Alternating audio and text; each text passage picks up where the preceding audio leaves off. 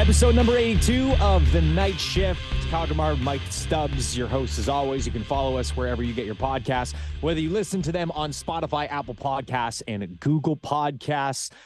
It's been a very quiet, at least in the Knights realm in terms of games, but that is set and ready to be picked up this weekend with a 3-3. We will get to it in just a little bit. We also have some stories that we're going to get to, some news out of the WHL. But, you know, Mike, on the last episode of the podcast, we were talking a lot about different stories and whatnot with Dale Hunter hitting 908 wins in his OHL coaching career. And I feel like we got a lot of positive feedback telling stories about that because people get to go reminisce about where Dale was and where the Knights and where anyone was before something happened. It's always fun to see the progression of it. It is. It is always fun to see how things go from there. And you know what? We got talking this week about some of those stories going back in time.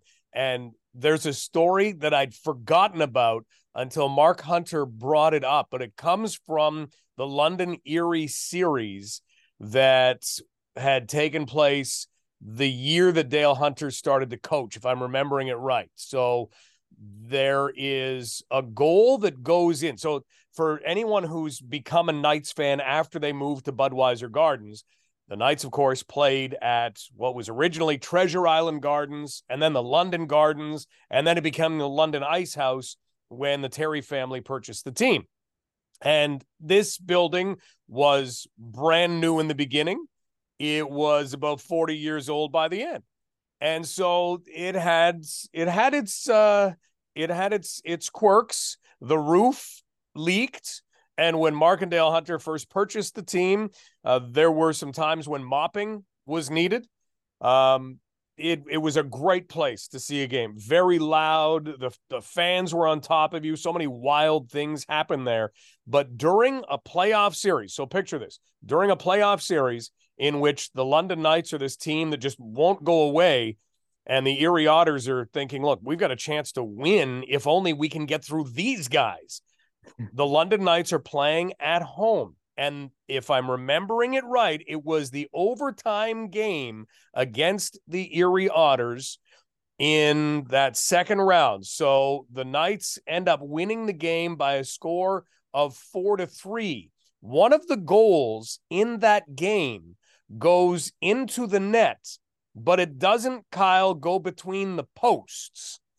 It actually goes to the left of the left post. And we're not talking about a shot that maybe was, an inch and it just tucked in beside the post. I'm pretty sure it was 5 or 6 inches wide, but it went underneath the net because the nets had seen a lot. And maybe they didn't sit exactly flat on the ice. And so there was, of course, that was no goal, but it was called a goal by the referee. And we live in such a different world right now. There was no video replay. I don't even know if there was TV for that game. So the goal went in. The referee on the ice called it a goal. There was only one referee. Therefore, it was a goal. And this was part of a Knights comeback. And if I'm remembering it right, I think it was the goal that tied the game. And then Rick Stedman, who is now a Knights assistant coach, won the game in overtime. And so a crazy, crazy thing. But behind the scenes after this game, there was a lot of talk that, hey, this puck went through the side of the net. And I think maybe they had the game video to look at and they could actually see it by then. And so the league calls Mark Hunter and says, look, you can't use those nets anymore. He said, I know. And they said, well, like we have to do something. There's a game, I think, right away. It wasn't too many days later, I think, because they were playing, I think 2-2, 1-1-1. And so I think there was another game almost right away. And so they said, well, you have to get a new net or you have to do something. And Mark said, I will fix the net. And I'm hoping, as the legend goes, that there was a sledgehammer involved, something like that. Yeah. But they were able to, set the net down, and they felt it was flat on the ice.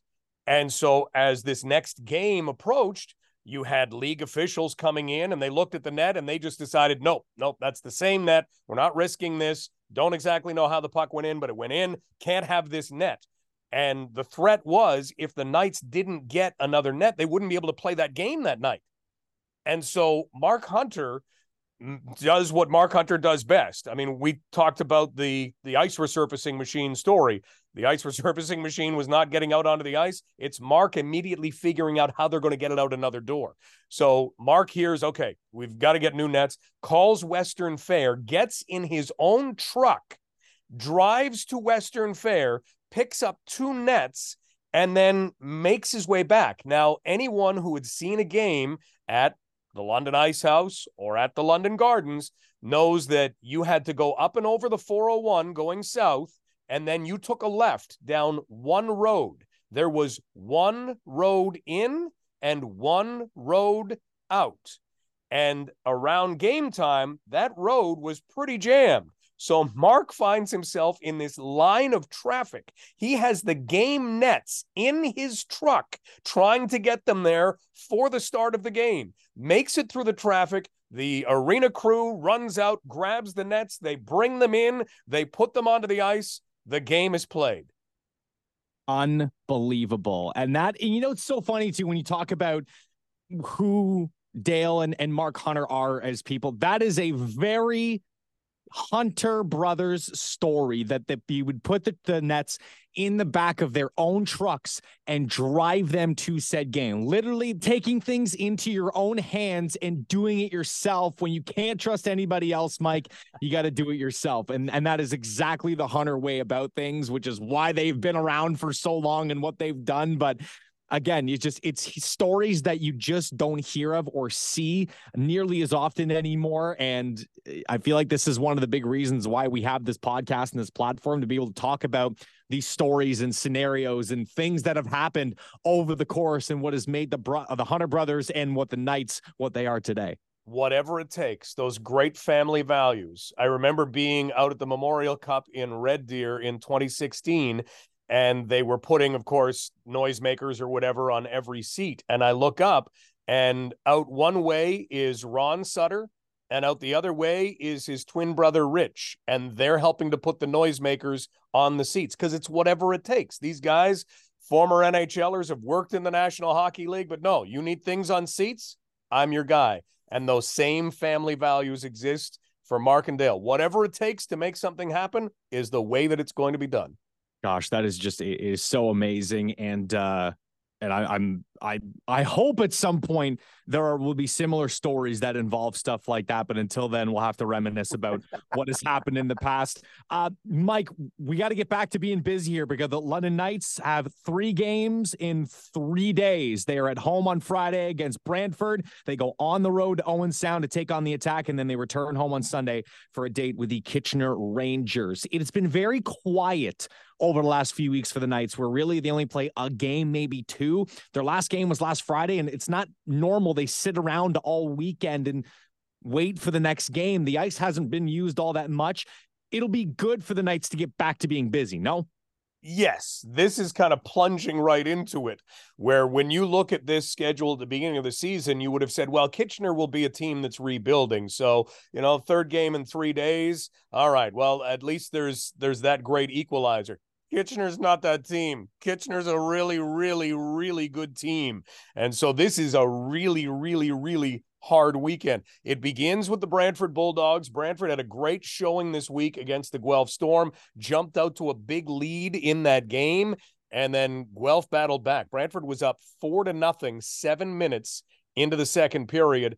Guelph ended up winning the game 5-4 in a shootout. So there are some growing pains still going on in Brantford. They still have some young players, but they've got a lot of good young players. This is going to be a good team in the near future. Luca Testa, who was part of the deal that brought the 2 Ryans to the London Knights last year, Ryan Winterton and Ryan Humphrey, he is almost at a goal per game pace. And so that's been a bright spot recently, and he's been battling some injuries in the early going. So Brantford comes in, and they're a team that, if David Igorov plays in goal, this guy has looked good this year. So he's somebody to watch for. And then the Knights go to Owen Sound. And we've talked about Owen Sound. This is a club that has been together. This is their year, Kyle. This is their year. You've got 19 and 20-year-olds all over the place who've been together since they were 16 and 17 or 17 and 18, and they've been playing steady together for that long. They've got a heck of a strong nucleus, strongest one in the league when you look at the amount of time that players have played together. Thing about Owen Sound is they haven't been seeing those results. They made a coaching move, replacing Greg Walters with Darren Rumble, and it looked like it was starting to come around. They lost their first 3 games after that coaching move, and then you'd think, oh, okay, all right, well, now they've picked up a victory, and here they go. And then they picked up another victory. In fact, they beat Kitchener, and then they edged the Oshawa Generals to end last weekend. And then they took on the Flint Firebirds this week. And despite coming back and tying the game 3-3, they gave up 3 goals in the third period, none of them empty netters, all of them in a span of about 2 minutes and 20 seconds. And that's kind of been Owen Sound this year. They just have these moments where things stop going right. And that's something that the Knights will hope that they continue going into Owen Sound on Saturday. But this is still a really talented team. And then you come back and you face the Kitchener Rangers. And as we head into this weekend's games, we're recording this on Thursday morning, November the 2nd. Kitchener still has the top 3 scorers in the OHL. Hunter Brustevich, Carson Rakoff, and Matthew Sopp. And Adrian Misiljevic isn't far behind. Right now, he's ranking 6th in scoring behind a couple of guys from North Bay, Anthony Romani and Dallin Wakely. So Kitchener is still putting pucks into the net. Jackson Parsons is back in goal, and he's been a nice fit. He missed last season with a shoulder injury. So this is a club that you have to end off with. The good news for the Knights in the way that the scheduling works, it's a 6 o'clock start on the Sunday night against the Kitchener Rangers. So 7 o'clock at home on the Friday night. It's the dream lottery game for the Knights. And then they will bookend a game and a trip to Owen Sound with a game against the Rangers on Sunday. So jam-packed weekend, and it's the first time, I think, in sports history, Kyle, that it will be Brustevich versus Brustevich. We have never seen 2 Brusteviches go together at a high level in hockey. Well, we're about to see it because Henry of the London Knights takes on his brother Hunter, who, as we said, leads the OHL in scoring as a defenseman. There have never been so many Zeds involved in one matchup before, but yes, the Brusteviches, it'll be a lot of fun seeing the brothers go at it, and what a surprise over there in Kitchener, and what they have done and what he has done specifically as a defender. And it's going to be a lot of fun to see because there's a lot of history with these 2 teams, and adding an extra element, I feel like only enhances the experience of getting to watch these 2 teams play. And you have a Brustevich on either side, it makes for a lot of fun. It does. And so Henry's pretty excited about this.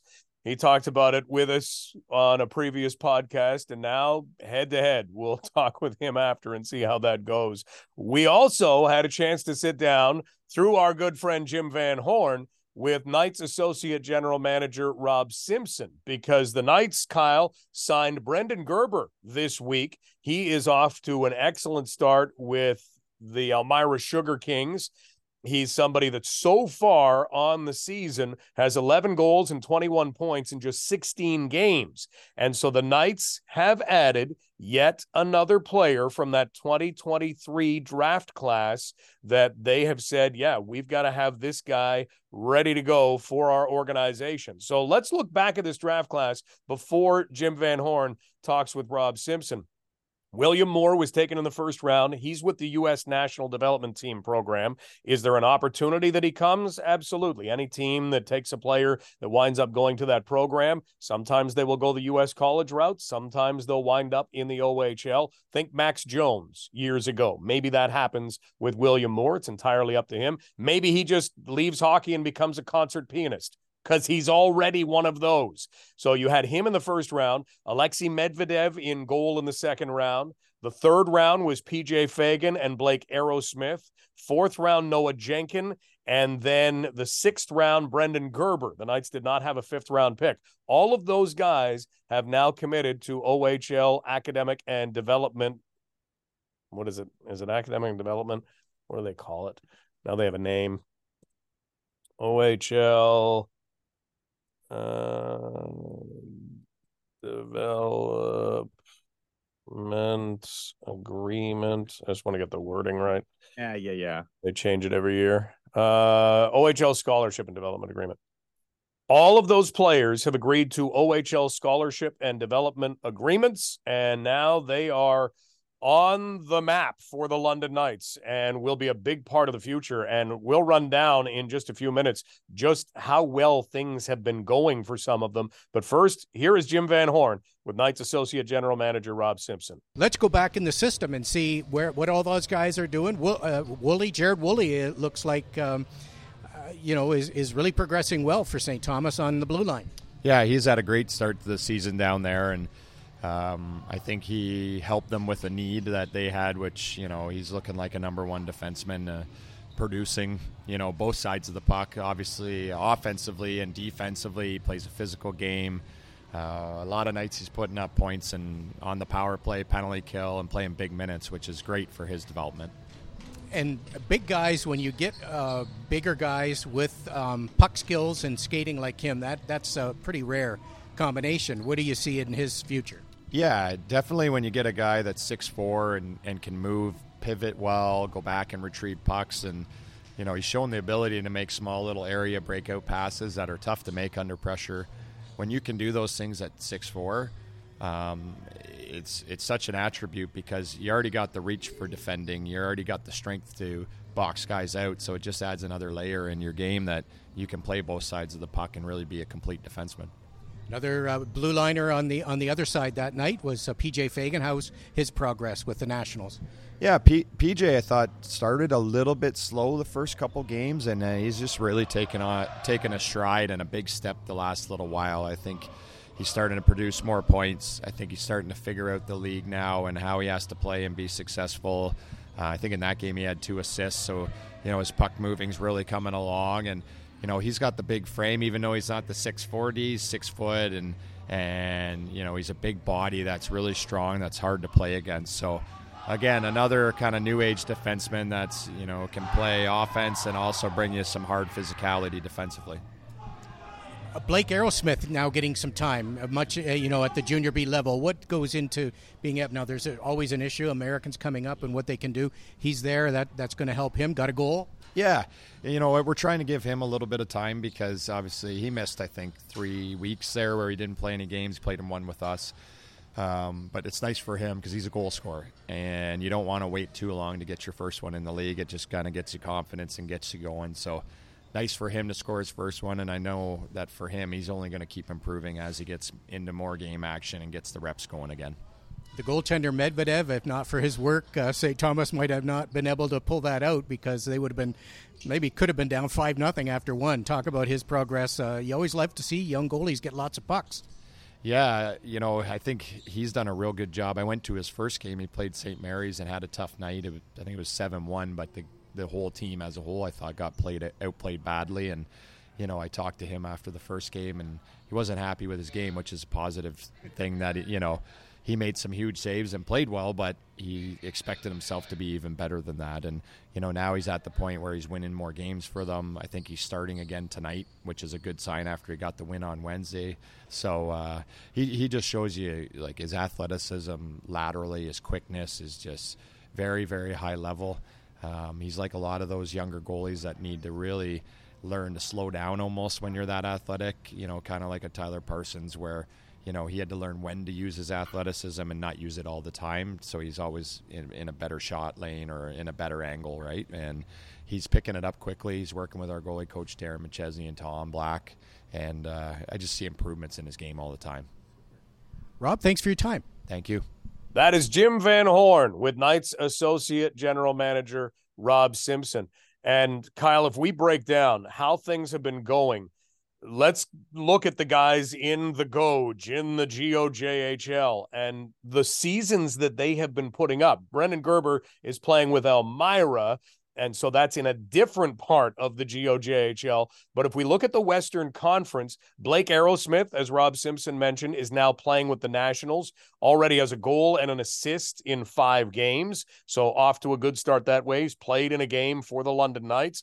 PJ Fagan who is listed as Peter Fagan in the GOJHL. I'm going to have to ask him whether he has changed from PJ to Peter. I'm not sure, but no matter what first name he wants to use, he is third in national scoring, Kyle. He has 4 goals and 7 assists for 11 points, and he leads them in penalty minutes. I can't wait to watch PJ Fagan in the OHL because he's got this edge to him that you just can't teach. And he's got all of this skill as well. And already at 16, he's incredibly strong. When he is 18, that edge, that strength, that offensive skill that he has, that's a mix you just don't find. No, and it's all going to come into play in the OHL too. There are certain facets of your game that you often leave behind as you jump from level to level, but all those intangibles you just mentioned, the edge, the physicality, the scoring touch, we just talked about it. Who's currently leading the OHL in points right now? A defenseman, Hunter Brustevich. So for a defenseman to be able to chip in on the back end and produce and have a physicality and potentially run a power play and also play big minutes in your defensive end because you're physical and hard on forecheckers in the corners. Everything you're mentioning goes into what it takes to be not only a great OHLer, but potentially a great professional player. Definitely. And then if we continue on in the defenseman vein, Jared Woolley, 4th in St. Thomas Stars scoring, and he's got 5 goals, 12 points in just 8 games.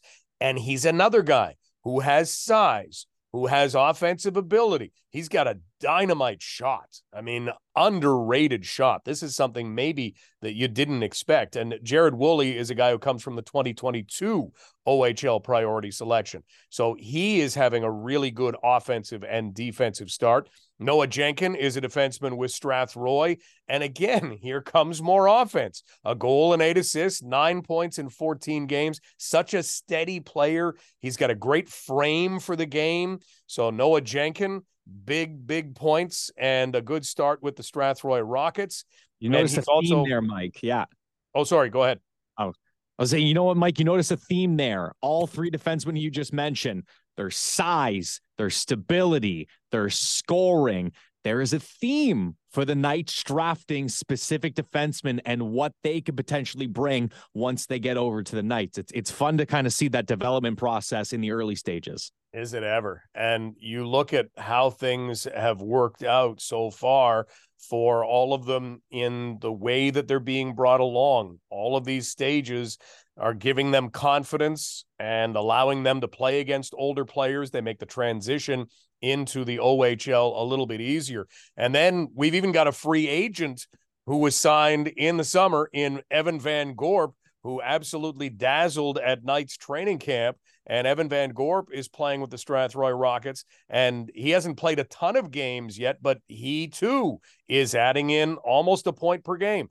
2 goals and 7 assists in 8 games with the Strathroy Rockets. And then you've got Alexei Medvedev, who is playing for the St. Thomas Stars in net and is seeing the bulk of the starts. He's got a .390 goals against average and an .899 save percentage in 10 games, but he is getting, Kyle, an awful lot of shots. Give us this idea. Let's say that you played 10 games, and in 8 of those games, you faced 35 shots or more, sometimes over 40. How busy are you as a goalie?